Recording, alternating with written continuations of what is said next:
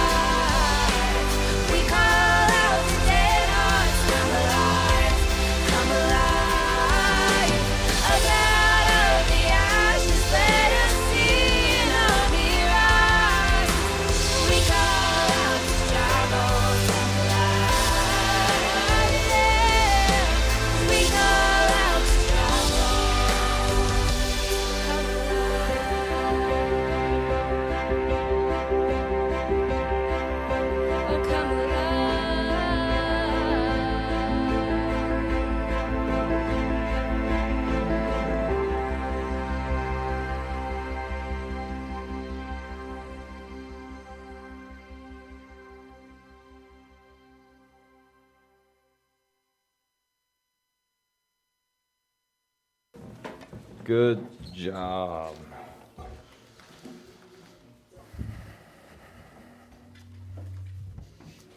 All right. So we're going to get our podcast going again. This is our first Wednesday of normal service in 2018. I'm working on our schedule. I'm working on summer camp. Working on Blacklight Dodgeball / worship night. We'll talk later. So yeah, we got some stuff coming up. We're going to have a good time. One other thing I forgot to tell Peyton to announce earlier. We're going to start every third Sunday after morning service. I was talking to Sheree, and we're going to go out to eat. Just make it a every third Sunday thing. It's not going to be like a youth-sponsored thing, like I'm not buying all of y'all food, but I would like for us just to hang out outside of church. And then every first Sunday morning at Sunday school, I'm going to bring breakfast, and that will be on me. So just a little heads up on that, something we're planning on doing. We're going to start doing a lot more games. I'm going to get a bunch of gift cards and give out gift cards for games. And it's going to be pretty awesome. All right, so if you've got your Bibles, everybody needs to be bringing their Bibles. Isaiah chapter 6. Isaiah, it's in the Old Testament. Kind of near the middle of your Bible, but closer to the front.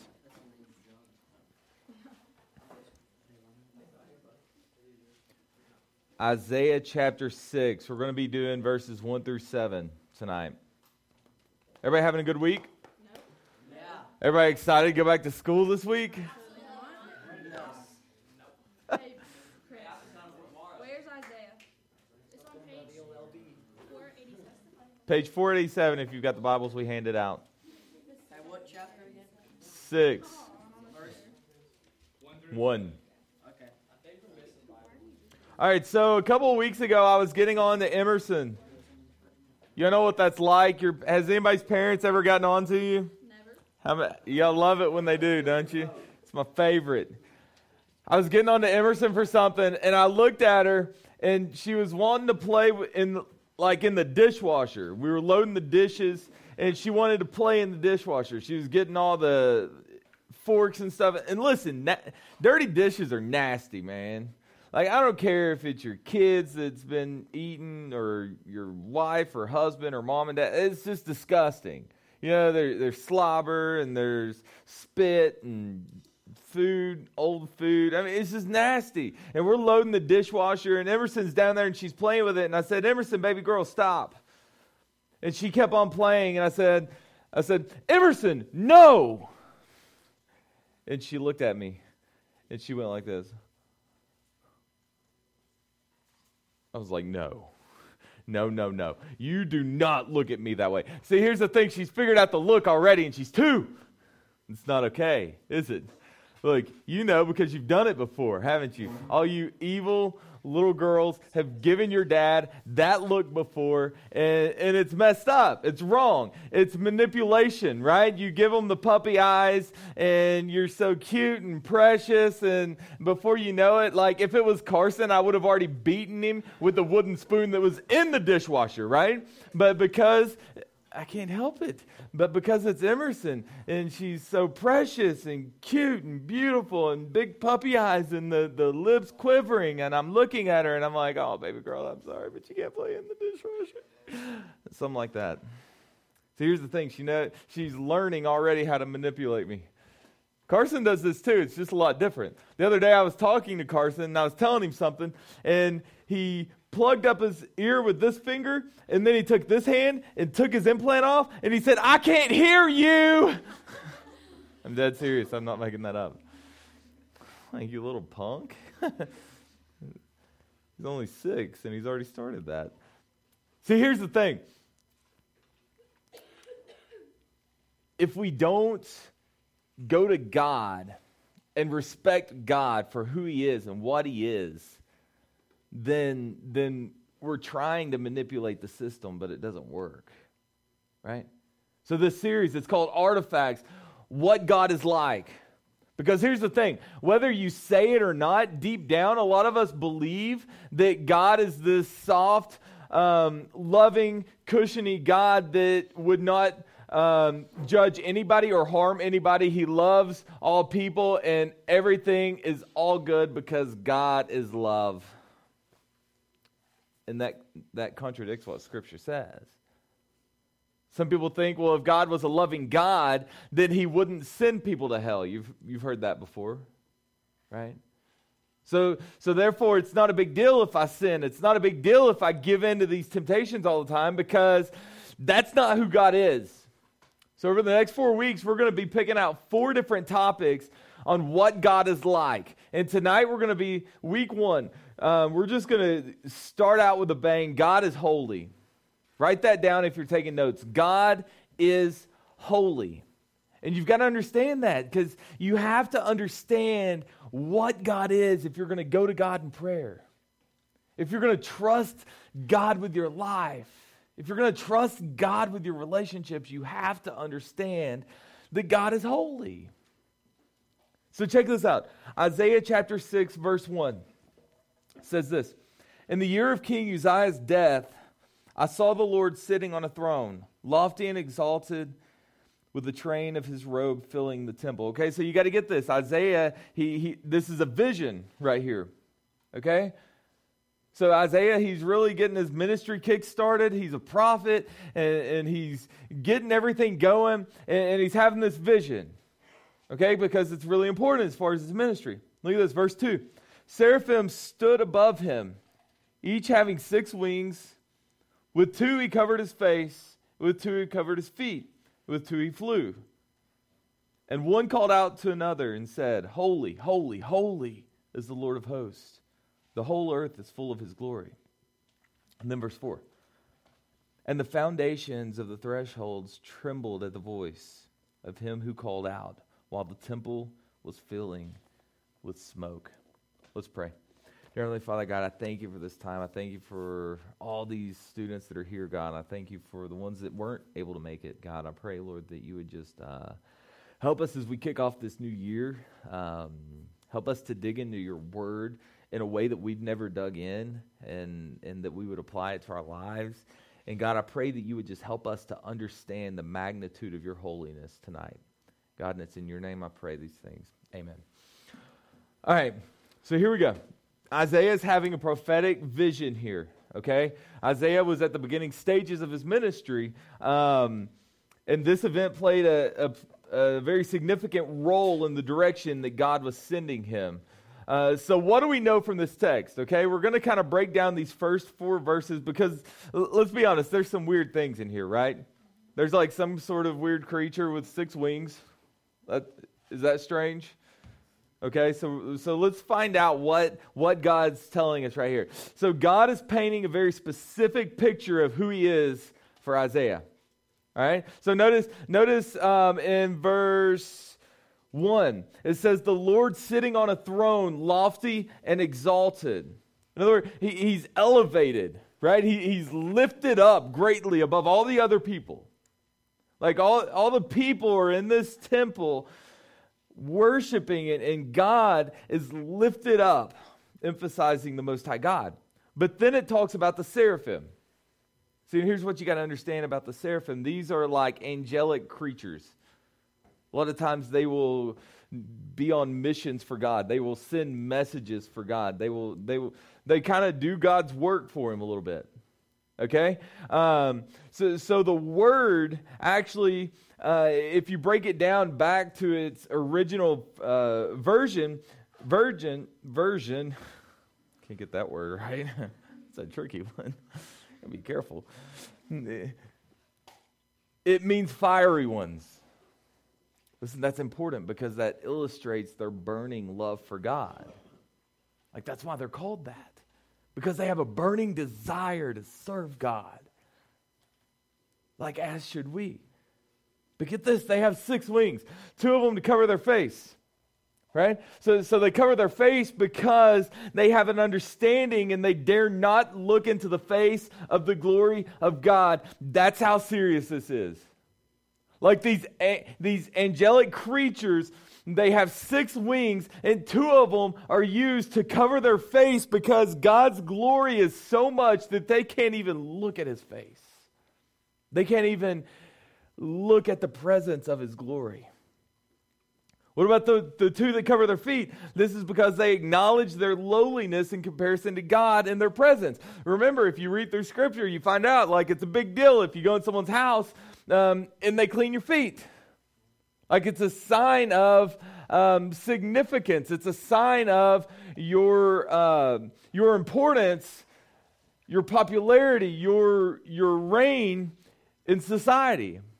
So if you were like a really important person, they would wash your feet because it's important to have clean feet. It just showed respect. It showed dignity. So they would cover their feet because they were acknowledging that their lowliness in comparison to God and their presence. And then the final 2 wings were used to fly in service for God. You see, these things would make you question your life decisions. Like if you show up, if you're having like some sort of weird dream, anybody ever have one of those dreams where it like just feels really, really weird, but it feels like weirdly real? Anybody have those real dreams? Brandy has them all the time that I cheat on her and she wakes up mad at me. True story. That has happened once in her dream. My wife is weird. What can I say? So here, it's as if, listen, I've seen Lady Gaga performances on TV and like the backup dancers and the things that are happening on stage made me question my life decisions and why I'm watching this performance. That's probably how Isaiah felt right here, right? Like y'all seen that stuff. It's weird. Like they've got these weird little creatures dancing around. What about that thunder song? Y'all know the thunder and lightning song?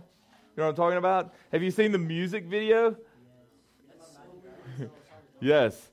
Look up that music video, man. Like those creatures, these creatures are in that music video, I'm convinced. Minus the wings.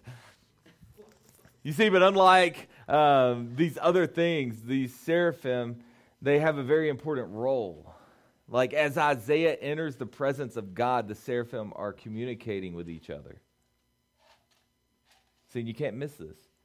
So there are these weird-looking creatures with a very significant role, but look what they're saying to each other in verse 3. Listen to this. And one called out to another, saying, Holy, holy, holy is the Lord of hosts. The whole earth is full of his glory.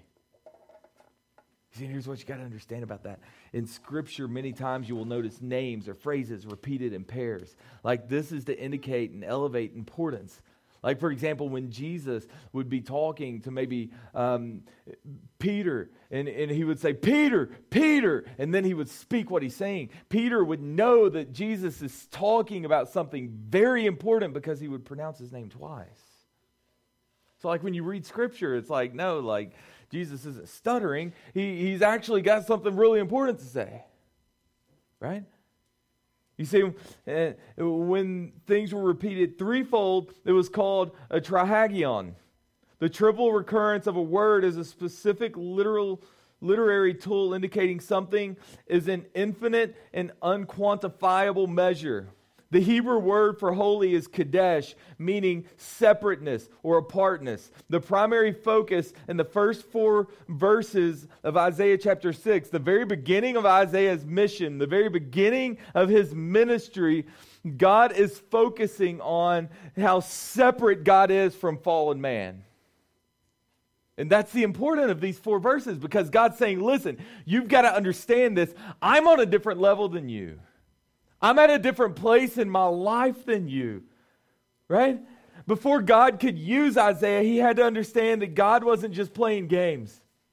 Like God is the Holy One. God is the Most High One. And Isaiah needed to understand who he was dealing with because much like our culture, there were some self-righteous people, there were some self-absorbed people, there were fake believers that go to church for the feel-goods, but then they live like a living hell when they go to school, right? And if you're completely honest with you, some of you live that lifestyle too. And you see, here's the problem. It's because we don't take serious the holiness of God.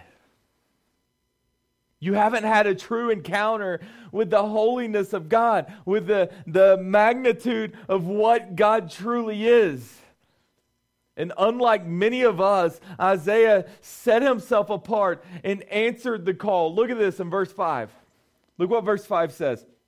I love this. Then I said, so this is Isaiah, woe is me, for I am ruined, because I am a man of unclean lips, and I live among a people of unclean lips, for my eyes have seen the King, the Lord of hosts. Listen, if you've got your Bible, underline these two parts. It says, then I said, woe is me, for I am ruined. Underline that, for I am ruined. In other words, Isaiah is saying, listen, I've experienced the holiness of God. I've seen what God is. I've seen the power of God. I've seen the glory of God. And take my word for it, I am worthless. Like I am useless in the face of God. Right? I've come face to face with God, and he realizes the magnitude of God. Listen, the second thing I want you to underline is unclean lips, and we'll get to that here in a second. But listen, notice what his response was not. Okay? So you got to get this, because a lot of times this is our response. Like when God approaches us, when God presents a mission for us, when God presents his gloriousness to us, when God presents his holiness to us, this is what our response is, but this is not what Isaiah's response. Notice what his response is not. He doesn't look at God and say, what are you going to do to impress me? Like so many of the followers that followed Jesus, they didn't follow him because they cared about him. They didn't follow him because they loved him. They followed him because they wanted to see what he was going to do next. Right? Some of us, we come to church because stuff's going wrong in our lives, and we're like, okay, God, impress me, fix my life. He doesn't try to bargain with God and offer his service if God will make him rich. Or if God would give him this boyfriend, if God would give him this girlfriend, if God would give him this car, if God would give him this grade, God, I will serve you with everything I got if you will get my mom off my back, right? God, I will serve you with everything I've got if you will make me homecoming queen. God, I'll give you everything I got if you'll give me that football scholarship. At that point, I will live for you. He doesn't do that, right? He doesn't even give God a timeline of how and when he will serve God, because here's what we say. We say, God, I'm a little bit young right now. I'm going to enjoy some parties. I'm going to enjoy some dating. I'm going to enjoy these things. And then whenever I get a little bit older and I want to settle down and have a family, then I'll start coming to church and I'll get serious about you. Right? Like Isaiah didn't say, well, I'm just starting my ministry, God. I'm just going to kind of take my time with this thing and kind of slowly figure it out. I'll get back with you when I'm ready. Like he didn't say that. Like Isaiah, being the man that he is, the prophet that he is floored by the presence of God. And he immediately realizes how unworthy he is to be in the presence of God.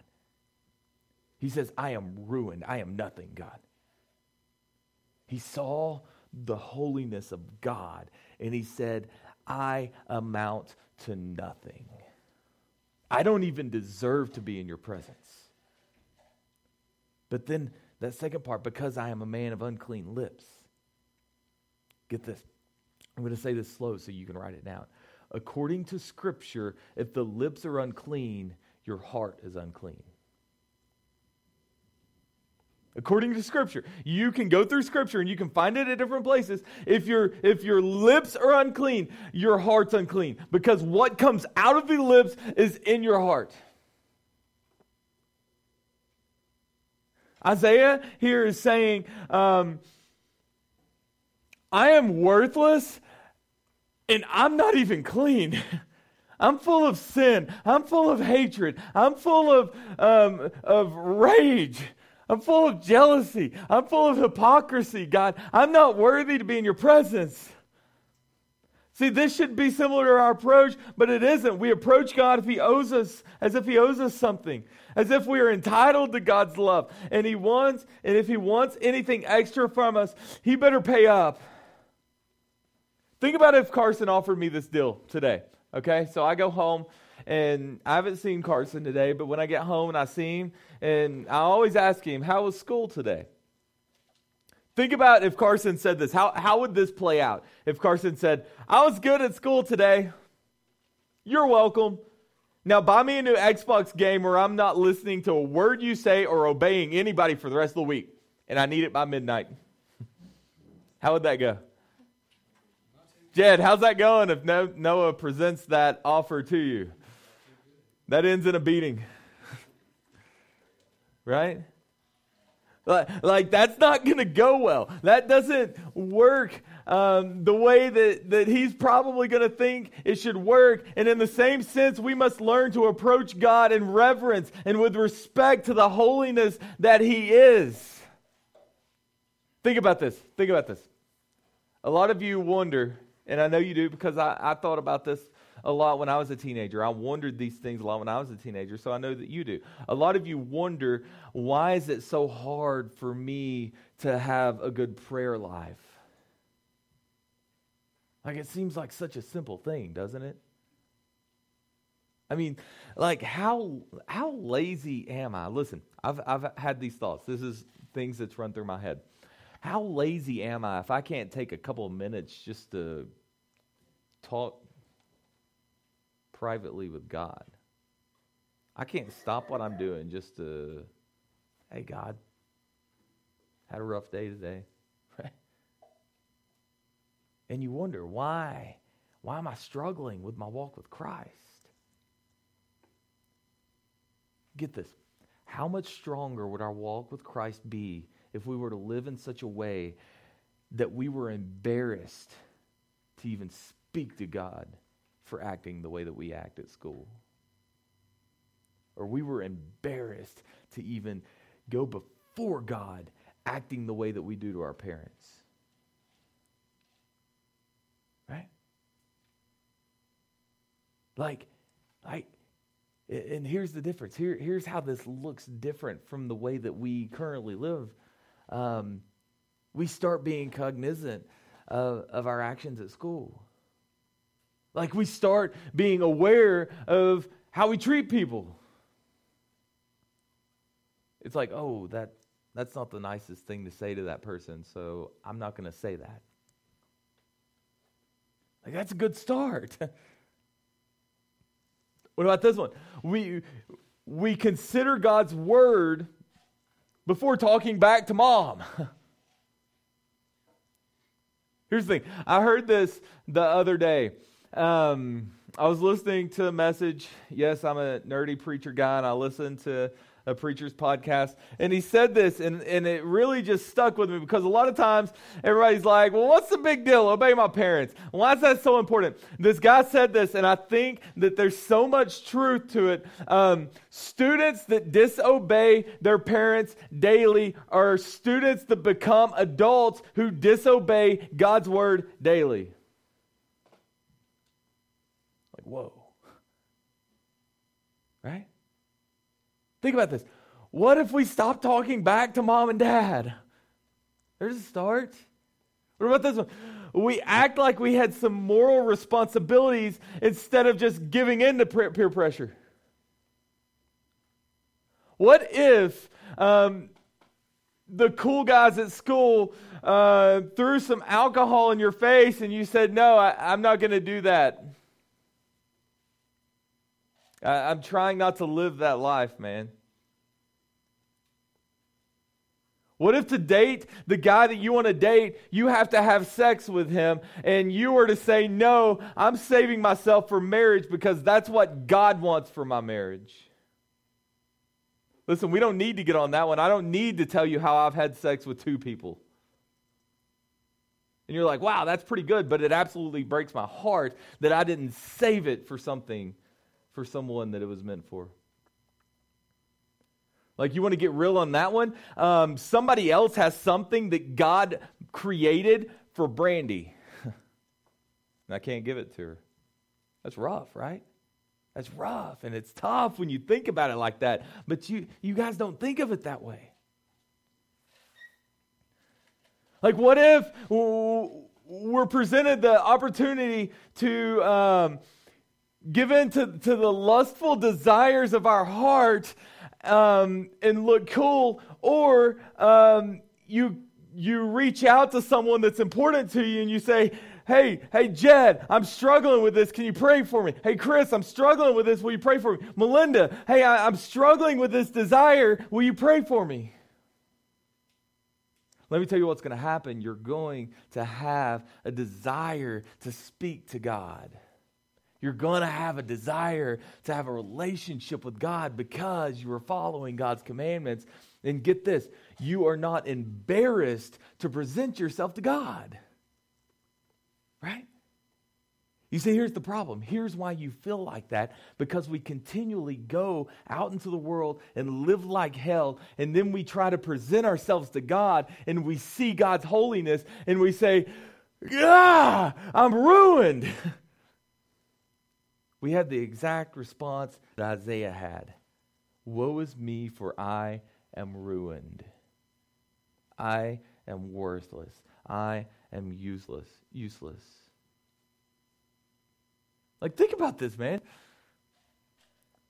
You see, we just understand the importance of respecting God for his holy nature and what he has given us. There's going to be a change in our hearts. And look what happens as Isaiah realizes this. Listen, this is how it's going to play out in your life. Verses 6 and 7. Then one of the seraphim flew to me with a burning coal in his hand, which he had taken from the altar with tongs. Listen to this. Get this. A burning coal, okay? Verse 7, he touched my mouth with it and said, behold, this has touched your lips, and your iniquity is taken away, and your sins are forgiven. Listen, this coal references two ideas. Number one is emblematic of God's purifying work in your heart. Right? Like, we all know, like you wash your hands with hot water, right? Because the heat gets rid of germs, whatever. I tell Brandy all the time, it doesn't matter what gets on the steaks. You know what I'm saying? Like, you're going to put them on the grill. It'll burn off the germs. I don't feel like that's a good logic, but it works for me. She argues with me. Listen, when you consider what God has done for you through his son on the cross, it makes it a lot easier to serve him. It helps you to realize that you are worthy because of what he did. You're not worthy because of your singing abilities, right? Like, you're not worthy because you've got a 4.0. Listen, you can brag all you want to about that 4.0, and God's like, so?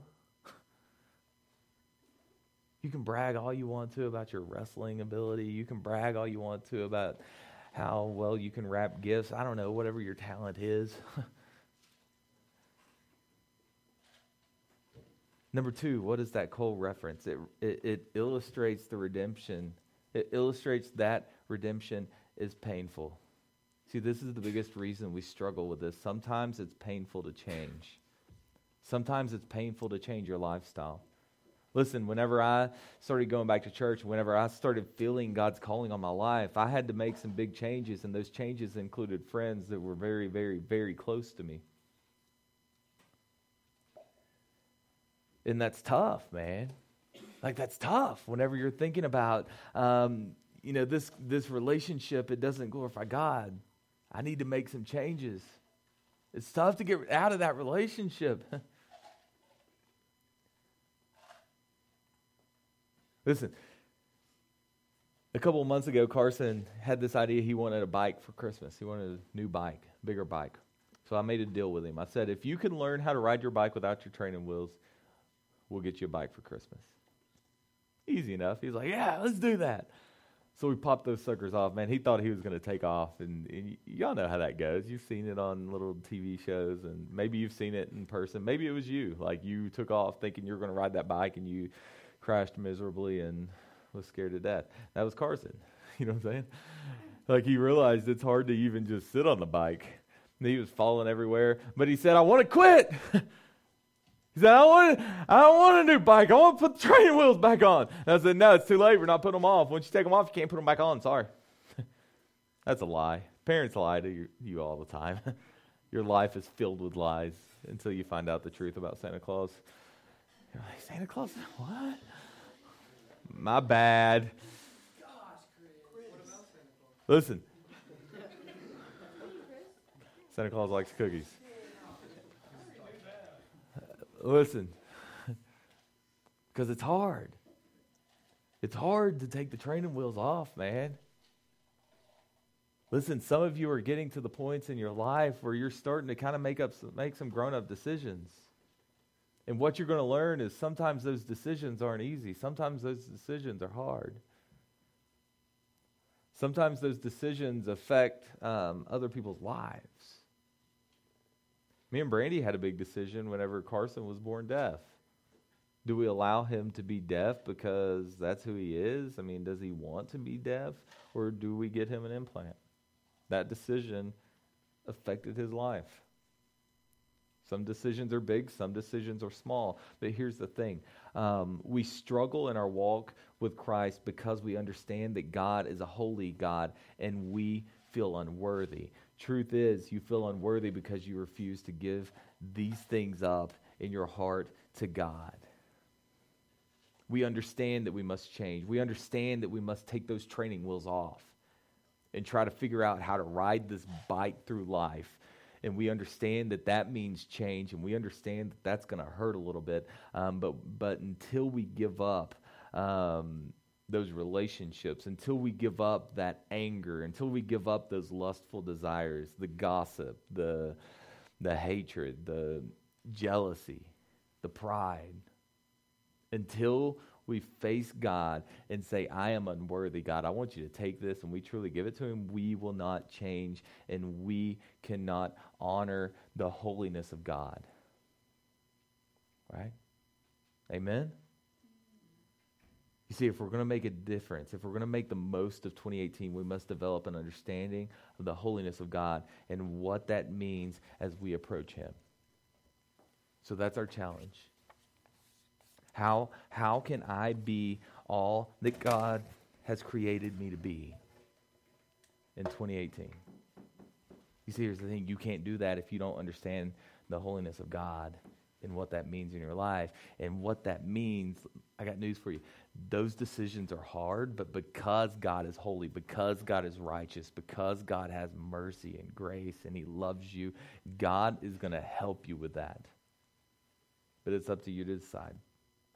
It's up to this group of believers, this family, to lift each other up and encourage each other. And let's make 2018 a better year than 2017. And let's glorify God in it. Everybody lock up. Dear Heavenly God, I thank you for this word that you've given us, God. God, I thank you for being the holy God that you are. God, I pray that as we go into this year, God, that we would apply this message to our lives. God, I pray that these students that are struggling with things that they need to let go of, God, I pray, Lord, that they would just give those things to you, God. I pray that they would have trust in their leaders here in youth, God. I pray that maybe they would have trust in their parents, God, to say, just pray for me. Help me with this. I'm struggling with this. God, I pray that they would understand that they can come to us with those things, and those things are going to stay between us. They can have trust, and they can depend on us. God, I pray that you would just help them to lift each other up. Help them to have the wisdom and courage whenever they see one of their peers struggling. God, I pray that they would pray for them, and that they would encourage them, and that they would just pick them up when they're down. God, I pray that you would just strengthen this youth group. Lord, I pray that we would grow in numbers, God, but I pray that most of all that we would grow closer to you and that we would honor you and glorify you in everything that we say and do. God, I pray you just bring us back for Sunday morning, for Sunday school, that we could learn more about you and worship your name. And it's in your name I pray. Amen.